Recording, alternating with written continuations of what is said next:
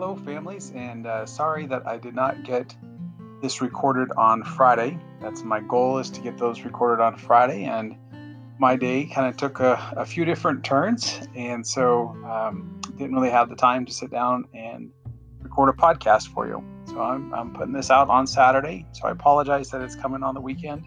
So if you were looking for it yesterday, I didn't get it out there yet, but here it is now. So we had a great week, and Friday was our first Friday where we are all back in the school, and we even had some homeschoolers that were a part of our program. So we had a couple new kids in our classroom and had a lot of fun with that. We also got to experience choir and art, and then their outdoor adventure project, and so I think they had a great time. It was kind of strange to know there were kids around and I was busy doing other things, not teaching in my classroom. So just a little different day, but it was a good day, and I think the kids had fun with that. And it was neat to welcome some other kids into our community as well, and just had a really good day all together. So coming up this next week, our biggest thing that you really need to know about is we have our MAP testing. That is kind of like our kind of official testing that will go over math, language, arts, and reading.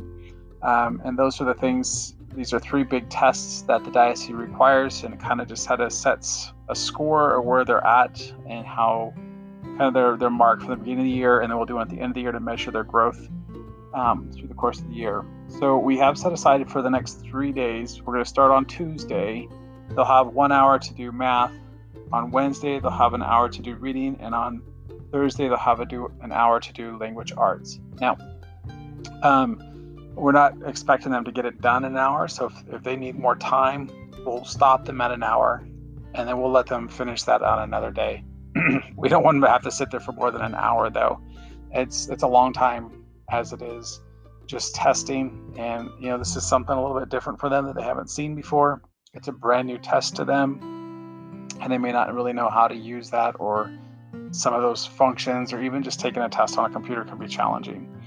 So I'll go over it with them on Monday. We'll talk about what it is. I'll talk about some strategies and some tools, and just kind of walk them through some things on Monday. And then Tuesday we'll start our testing. So if you could make sure on Tuesday, on Wednesday, and on Thursday that they get some good rest the night before, get to bed on time, that they wake up on time, and that they have a good breakfast, and that they're not rushed coming to school. That way they have a good frame of mind when they get to school. They're ready to go. We will be doing our testing first thing in the morning, so that's nice because we'll get it out of our day and kind of done. And I think also just they'll have their freshest minds in the morning as well. So just make sure you're doing that for them, that they get good rest the night before, that they wake up on time, have a good breakfast, and they're just not rushed or hurried to school. And if you want, send them with a snack that day, and that way after their testing they can have a snack and recharge their batteries from all that testing. So that is kind of the big thing that's coming up for this week. Other than that, it's a pretty normal week, and we're working on a possible field trip, and I'll let you know more about that as we get some information pieced together, but possibly visiting an apple orchard and a farm that has some apple orchard. And doing that, we might even do one for the pumpkin season as well. So as soon as I get more information on that, I'll let you know.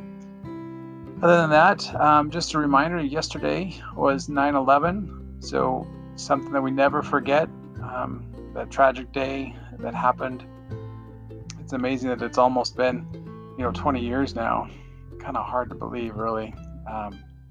It's been almost that long. With that day, September 11th, and I just want to say thank you to any of you out there that have family members that serve, that are first responders or in our military. Thank you for their service, or if you are in that service, thank you for your service. We will never forget. I will never forget, and I am so grateful and thankful for the service that our first responders give and that our military give. They sacrifice a lot for our communities, and there's never enough thank you for what they do. I really appreciate it from the bottom of my heart. And thank you if you have family members that serve, that you know the sacrifice that goes into that. So really, that's all I wanted to kind of share with you guys. Keep this a nice short podcast. I hope you have a blessed weekend, and I will see your kiddos on Monday. Have a great weekend.